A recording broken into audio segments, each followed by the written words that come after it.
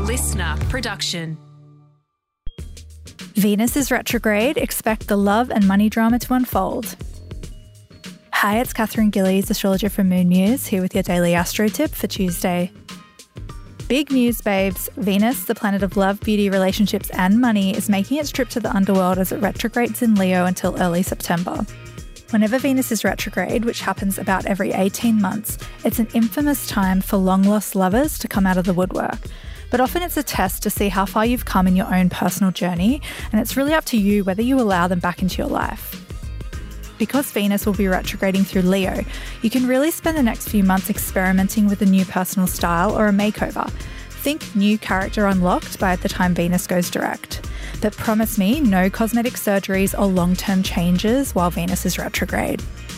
That's all today. Tune in again tomorrow morning for your daily astro tip, and don't forget to follow me on socials @MoonMuse.